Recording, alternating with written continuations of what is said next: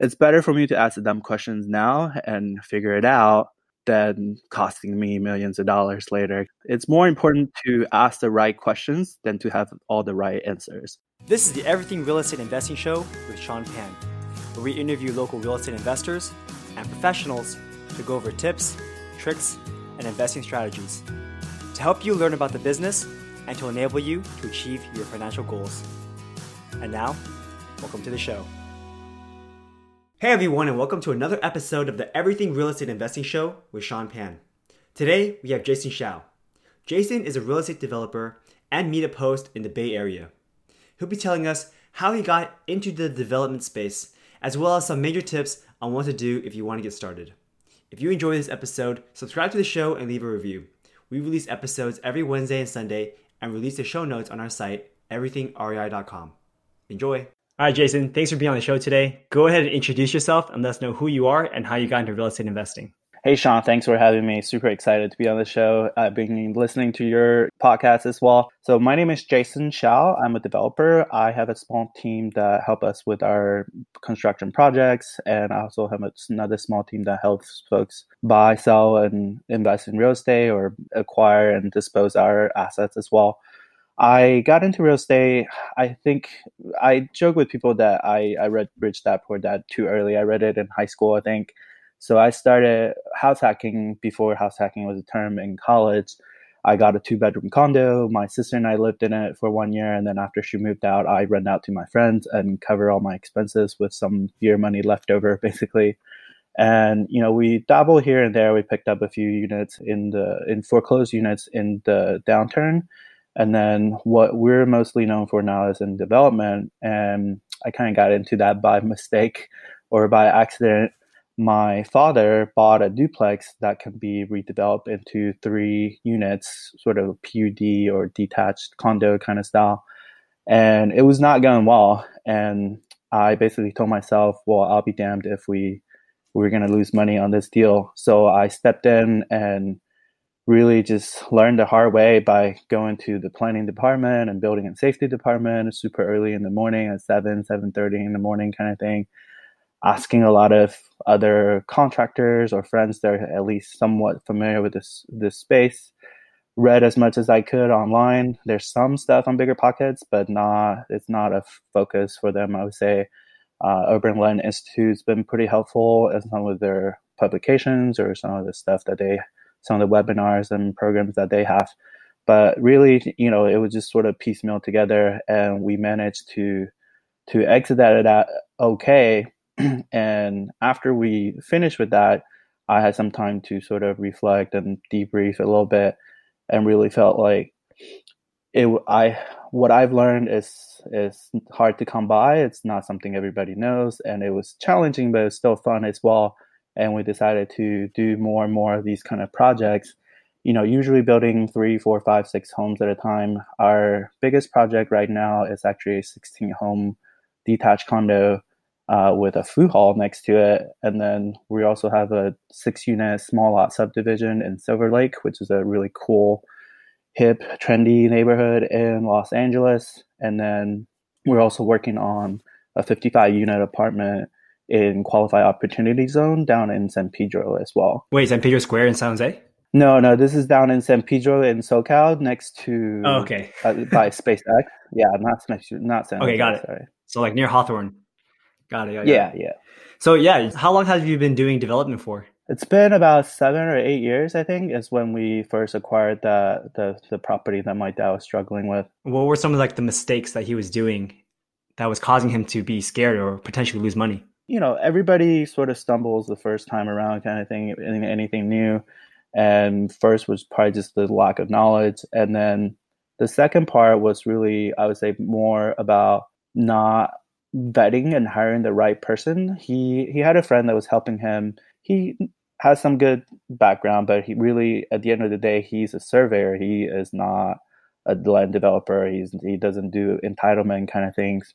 So, he was getting architects too that doesn't have the best experience, and especially with dealing with cities or bureaucracies or different agencies, there's definitely some value for people that are familiar with the certain locale. Like, for example, our property was in the county of Los Angeles, which is even much bigger, complicated, and messy kind of thing. So sometimes people that have been through it or they work in those kind of offices before, they can help you navigate that a lot better. So that was ultimately the core of what we were struggling with, like trusting the right people, and the Asian culture too, where a lot of times you want to save face, or you don't want to fire somebody because you're worried about the relationship, which is, it has its place. Just, when there's a lot of money on the line, though, you kind of have to do what you got to do sometimes. It's true. Did you ever flip houses before, or was like this development project your first foray into this like remodeling and reconstruction business? Yeah, in terms of active investment, this is, I suppose, I'm very comfortable of jumping in the deep end of the pool with both feet kind of thing. I never flipped homes or anything like that.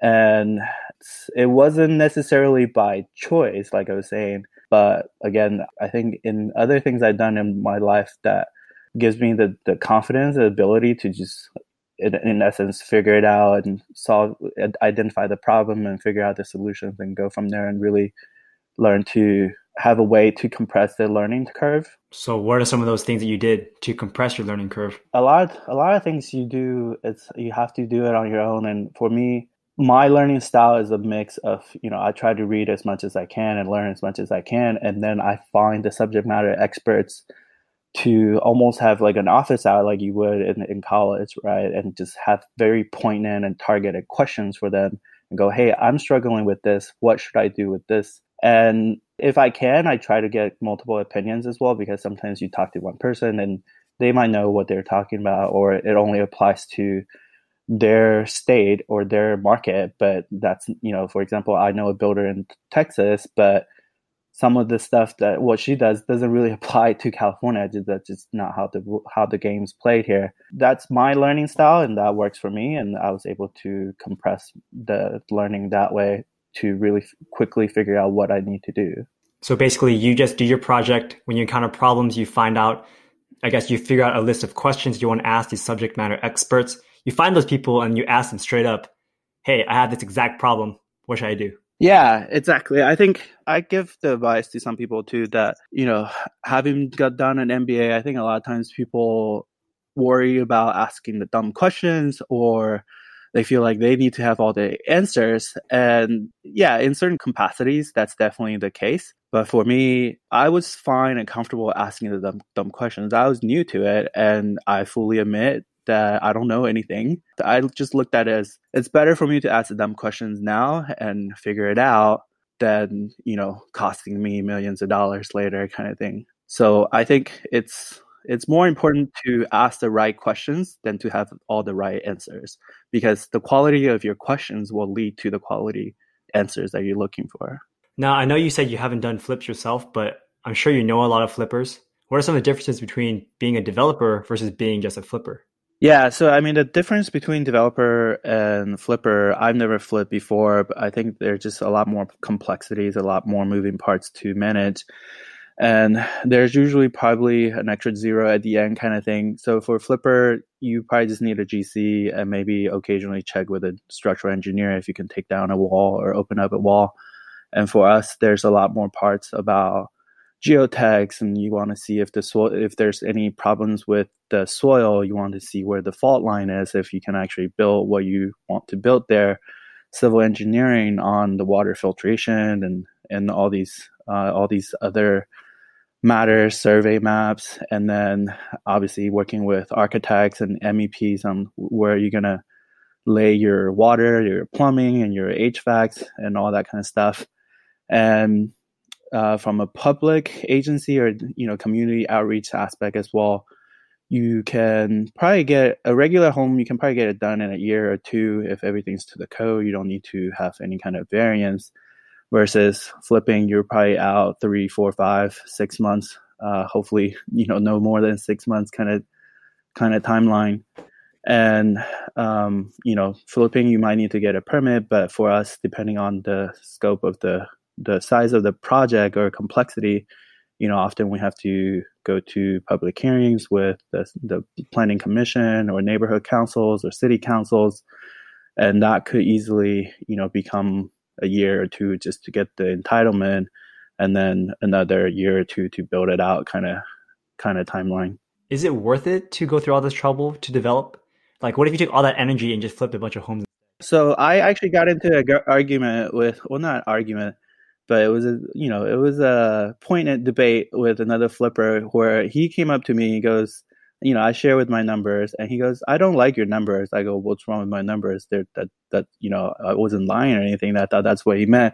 He goes, no, because I can go flip houses, and I can flip 6 houses and make a lot more money than you do. Which my counterpoint to that is, yeah, that's true, but you spend way more energy on trying to find the deals. I just have to do one versus you might have to do 20 deals to make the same amount of money.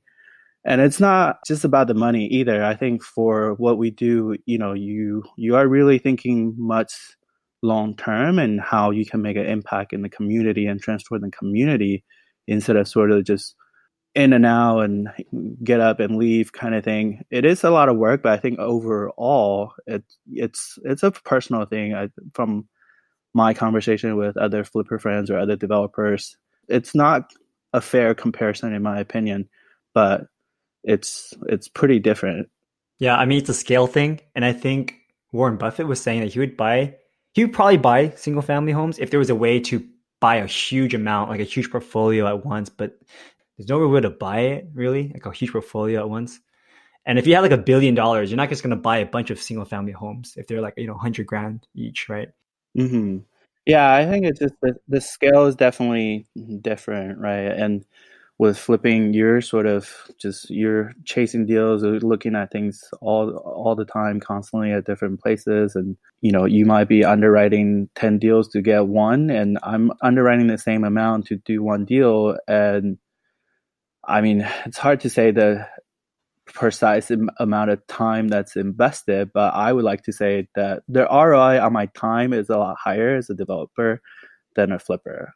And so what is your goal? Like, are you trying to become next, like, Donald Trump minus a political agenda? Are you trying to do like big skyscraper high rises, or like, what's your plan in the future? Yeah, my goal, I had to reflect a little bit after we just had our baby. I think for my goal, the qualitative side of it is to continue to find good and interesting deals and help and transform communities. We want to be doing interesting projects and providing returns to our investors. My personal goal on a quantitative side, before my time is done on this earth, I would like to build 1,000 units, and then I want to hit $1 million in passive income. $1 million passive income a year, right? Yeah. Awesome. Now, what is your buying criteria when you're looking at a development project? Like, if I'm new and I am given a deal by a broker, how do I know if this is a good deal or a bad deal? Yeah, it's different depending on sort of what asset class we're looking at. So if we're just talking about single family homes or, one or a couple of homes, the criteria is kind of shifted as the market got more competitive. And even though now lately we kind of see things are plateauing a little bit, I used to say that usually at the back of the bar napkin level, I used to say I want to make 30% on a house, on a development project, on a simple one. With things being more competitive, I was actually okay with, say, like 25% sometimes. So that, essentially about 30% of my costs will go to the land, about 30% will go to the construction, hard and soft costs in terms of, the architects, permit fees, labor, material, and all that. And then, I got about 10% that I'm budgeting for my closing, my commissions, and any kind of contingencies, things that might go wrong. And then that 30% that's left over, that's ideally what would be my profit. For bigger projects, as we're growing and expanding and looking at to multifamilies or other more commercial level class, my criteria essentially is that if I'm building it and I'm investing all this time and money into it, at the end of the day, I want my cap rate, which is basically your net operating income divided by your cost. I want to be 1% over the prevailing market cap rate. So for example, if I can build a 50 unit apartment and the market is a 5 cap, I want to calculate to where all my costs comes in. After I factor in all my costs, I'm performing at a 6 cap or higher. If I can't hit a 6 cap, it's really not worth the risk or the time and the money, in my opinion. When you talk about 30%, is that 30% of the final sales price? So you want 30% of that as your profit, or is it 30% of the money you put in? 30% of the ARV. Wow. So for, let's say, a $5 million project, you want 1.5 of that to be profit. Yeah, I mean, and that's not realistic in this market right now. I think definitely if you bought right and your land value was a lot lower, say if you bought in the 2010, 2011 timeframe, or maybe even up to 2013, you probably were still able to hit those kind of numbers. But I know a lot of other developers too, they had to relax their criteria recently. I mean, even for flipping homes, people are usually trying to just get like 10% of ARV as profit. So, hey, 30% is amazing if you're able to get that. Yeah, that's what I'm saying. I mean, flipping definitely because of the time and the money involved, right? I think the adjusted risk is lower. But if I'm gonna be much more involved, I definitely need to have enough meat on the bones in case the market shifts or something goes sideways, or just really to account for the risk that I'm taking on. So you want to talk about your project, the one that you have where it's like 14 different units of residential, but you also have that food hall nearby? That's an exciting project for us. We came across this property that a developer used to own it. It was almost a 19,000 square foot brick warehouse that Wonder Bread used to own. And their plan was to just tear it down and put more condos on it, kind of thing. But in order to do that, it requires a specific plan that the city was working on putting in place, and they kind of just ran out of patience on it. So we were looking at this where, I've traveled quite a bit, and I've always liked the concept of Chelsea Market or Ponce City Market, or the San Pedro Square Market in San Jose, kind of thing. And we were tinkering or playing around with the idea of putting a food hall here. But even for me, as coming from a marketing background, I always like to test and validate the idea. And so we went out, we got a broker, and we had a package together to pitch different tenants. And throughout the process, we were also getting feedbacks from the local steering committee that was sort of guiding, or as a public feedback mechanism for this specific plan for the city. And everybody's been telling us, yeah, we would love to have a place to hang out, or more food and dining options, or a place to grab a drink. And in fact, the words they use in the steering committee was they would like to see a brew pub. And what I asked them was, okay, well, what if I can get you the beer and the food, but they come from a different vendor? And, it's not going to be like a BJ's, who happens to be like 2-3 miles down the road already anyway. And they say, yeah, no, we don't care. Like, we just want a place to hang out. We're tired of going to Pasadena or other places, kind of thing like that. And we went out. We had a broker that was pitching these deals for us. And then it got to a place where I just wanted to try something different as well. I started cold calling and cold emailing tenants as well. And we were able to land one of the biggest independent craft brewer in Los Angeles, small city. And their owner just really fell in love and believed in our vision as well, in turning this beloved, really just beautiful brick warehouse with these wood trellis in the roof, or barrel truss roof as well. And they signed on, and from there on, usually, with commercial deals like this, once you have an anchor, the conversation becomes a lot easier too. So we were able to sign the remaining 10 tenants, and they range from burger to seafood to kebab, or taco and a coffee guy, those kind of things. And we have an ice cream vendor as well, to become a really, what we are hoping to be not hoping, we know it will be a very vibrant food hall with a lot of different dining options and hangout spaces for people to sit. And next to it, we're planning to put in 16 homes that to support the food hall, and also just, I think that's what's appropriate, and a variety of housing options for the neighborhood. They're ranging about, they're about 14 or 1600 square feet, depending on which plant types we're talking about. And it will be affordable, or kind of the average price point for that market as well. So you're basically creating a food hall, kind of like San Pedro Square and with the Anaheim Packing District. Yep.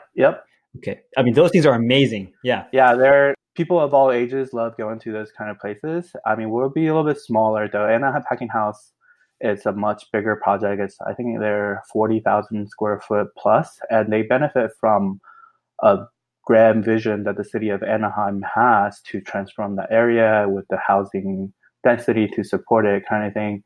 We're a little bit more smaller. The food hall space, there's been more regional food halls coming up, and in general, I think people are trying to keep it to below 20,000, because otherwise, if you have too many vendors and you don't have the population density or the traffic to support it, the tenants in there could end up suffering or not getting the same kind of benefits or returns that they're looking for. Yep, totally got it. Now let's talk about the deal itself. So remind me again, you found this deal through an agent? We found this on LoopNet. So for everybody that says LoopNet is where good deals go to die, it is not true. Granted, we had to think a little bit creatively on this one to reposition the building and the asset. And we were also using private money, so we could afford to be a little bit more patient and working with the city to get this thing finalized to allow our vision to come to life. And when you're doing your analysis in the first place, I'm sure you have a lot of questions in your mind, a lot of unknown factors. Like, how did you even decide to create, I'm going to put some houses on this side, I'm going to create a food court on this side, and these are the numbers that are going to work out? Like, how are you doing this in all of your analysis if you've never done a food court before? Yeah, that's a good question. For the food hall, our numbers definitely, our pro forma went through a couple iterations. So, I think the first thing I look at actually is not just about the numbers. It's about the market and what the neighborhood needs. What are the customers, or in this case, the local residents, what are they looking for? So once we felt comfortable about the food hall concept, we started digging into the numbers. Okay, how much would it cost to fix up a space versus the site works and all the other utilities and infrastructure that we have to put in? And what had happened though was our numbers actually, we have enough information, or we're familiar enough with how to build a restaurant, and we're based off of the numbers on that. And then some of the other numbers came back a lot higher. But what had happened too was the rent we were able to get was also a lot higher. I think in the area, the market rate for retail is maybe like 125 or 135 per square foot. We were initially underwriting it at 250. But we were actually able to even double that. So we almost quadrupled the market retail rate rental comps for it. Wait, say that one more time, because I heard $2 and 125 and I got confused there. Yeah, so the market rental comp for retail is about 125 or 135. Mm-hmm. And when we were looking at this, we were gonna so that number usually includes tenant improvement, right, or other benefits, or they might be including a triple net on top of that. So basically, we were looking at this where, okay, if a tenant comes in, what's the most we think they would be comfortable paying? And for anybody that might be interested, so for a food guy, or for general retail, your rent, generally people are trying to keep it, or it'll come out on average about 6 to 8% of your overall gross revenue. So we kind of looked at how much people might be comfortable paying, and then sort of backing into the dollar per square foot figure, and we were underwriting at about 250.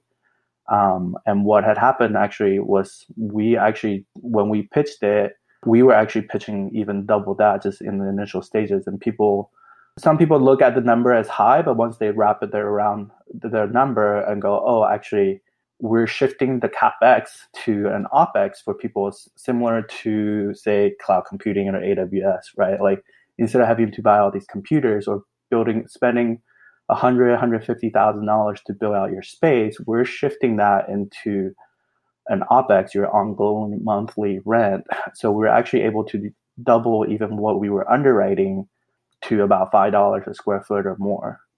I see. So now they're not paying the triple net. They're not improving the property because you guys already approved it for them. So they're just paying rent to you guys, and that's about it. So they don't get a TI allowance, and they don't have to pay to build out the space or anything like that. The tenants are still responsible for their equipment and furniture and all that. And on top of that, there is a small portion of what's called CAM charges, or common area maintenance charge. So that's for the landscaping, or for somebody to come in to clean the toilets or bust the tables. And some kind of the insurance and property tax for the properties, those kind of things. We essentially prorate that depending on how big of a space the tenant has, and that comes out to be we're budgeting about $1.25 a square foot for the tenants.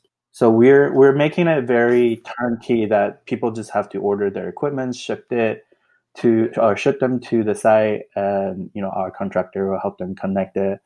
And there are definitely some newer businesses I can tell from our conversation with them. They just struggle to wrap their head around this higher number. To them, they're going, you're charging me 4 times as much as what everybody else is charging. WTF. And the tenants that we end up signing, they all have 2, 3, 4, or many, many more locations. And we pitch this to them or share this with them, and they go, oh, I don't have to deal with the build outs and the permits and the building departments and health department. That's awesome. Thank you so much. Yeah, because it comes out to be about $4,000 a month for these tenants, and the value that we're bringing and adding to them, that a lot of these guys, they get into the food business because they're passionate about food. They want to be in the kitchen. They don't want to be dealing with the contractors and the architects. They don't care about any of that. Yeah, that's very true. So when you guys are getting outside vendor help, like contractors and designers, how do you even choose somebody to do that? We go by referrals most of the time.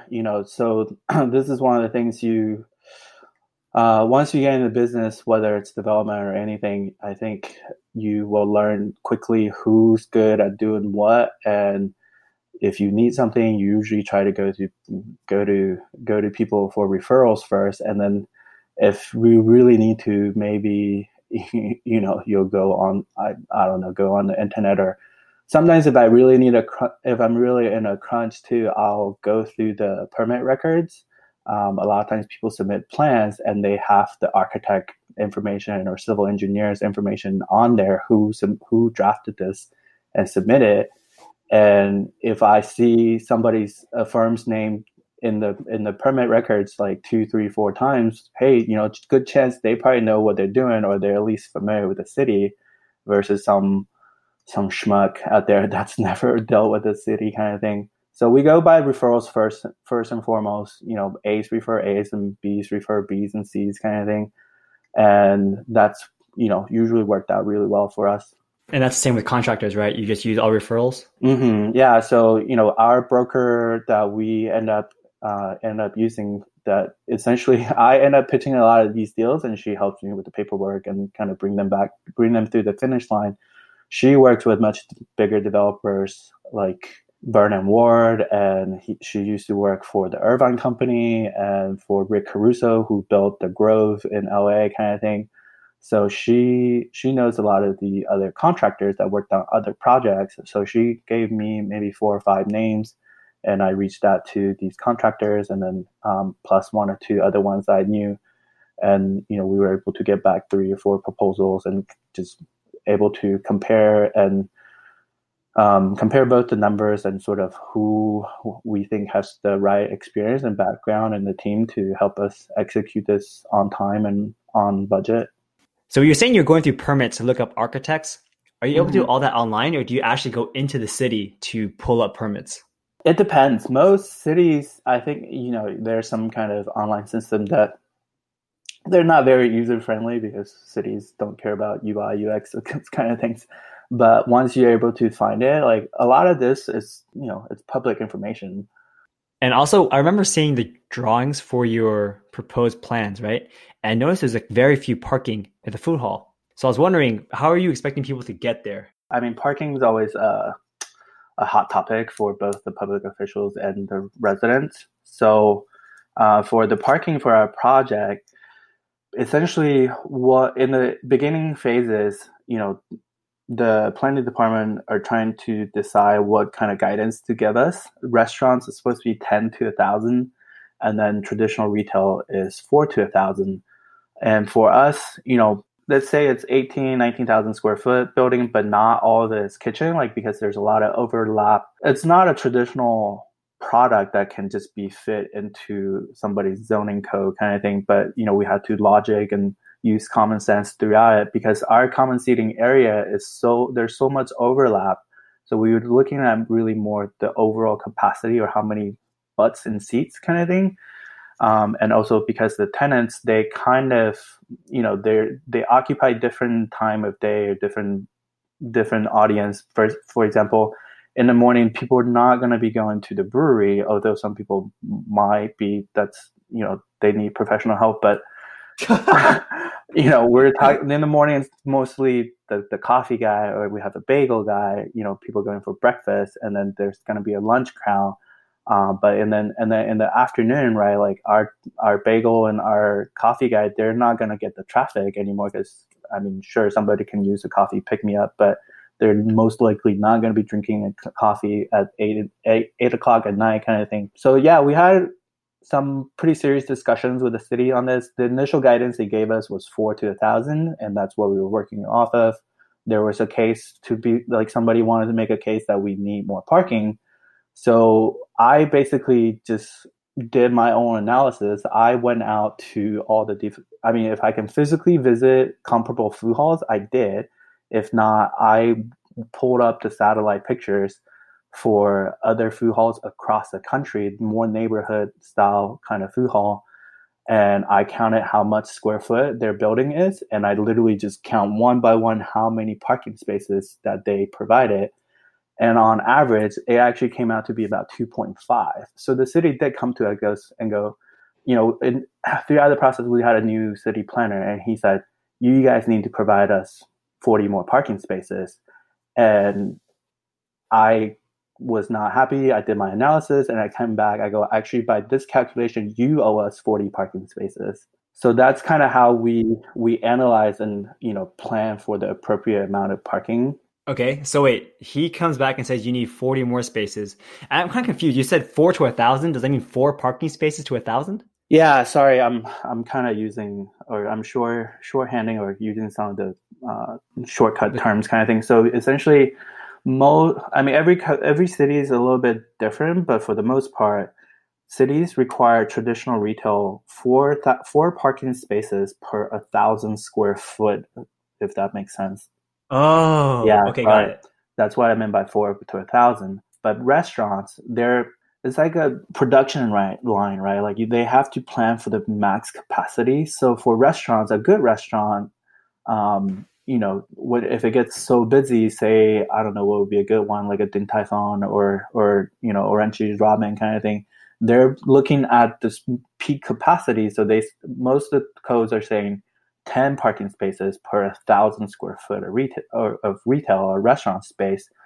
The thing is, food hall is kind of it's not so new anymore, but still very relatively new concept. It doesn't fit in the traditional building or zoning code that's been around 100 years because it's a new thing, right? So even though we have all these space, there's not the capacity for people, and the cars that come with the people are not the same traditional ratio. So, we were just working through the city with, the proper thought logic and precedents and other examples that we can utilize to come up with the appropriate space or the appropriate number of the parking.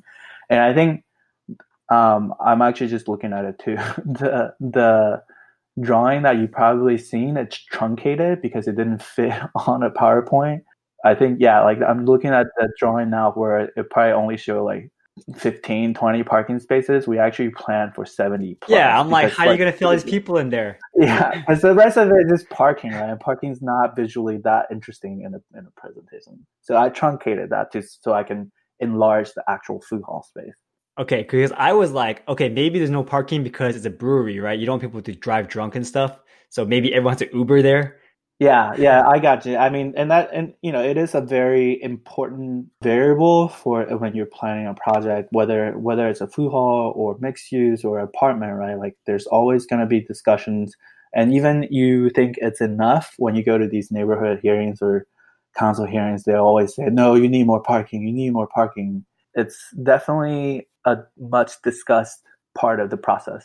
And what was the final resolution again? You got to 2.5 per thousand? No, I said, hey, I'm looking at these other examples. The average is actually 2.5. So like you should actually lower your parking requirement. And obviously they're not going to budge. So we stick with 4 to 1,000 because ultimately too, sure, like if we could put in more parking, we would. But, we were planning all these residential development.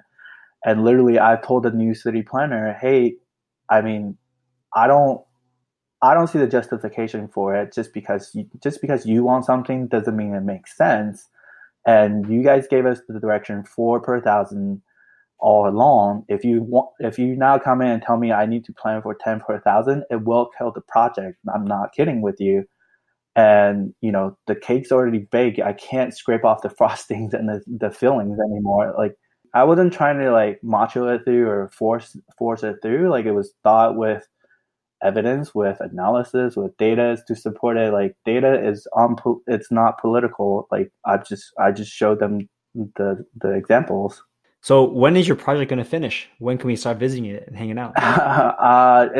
We're planning to get it done by the early or mid-November. There's still a lot of variables, obviously, with development. There's a lot of times there are things that come up, but we've cleared the city's hurdle right now. We have the contractor getting ready to mobilize, so it's just a matter of kind of how quickly they can get it done. But we're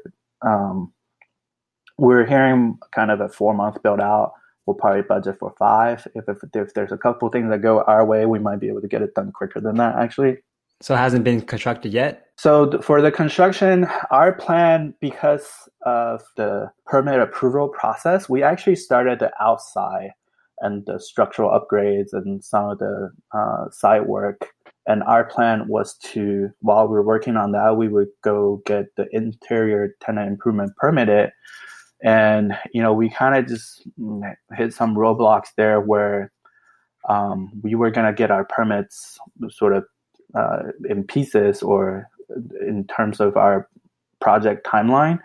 But the city was feeling very uncomfortable because it is a beloved building and it's a new concept that I think ultimately they wanted to see the entire project information before they're comfortable permitting even parts of it.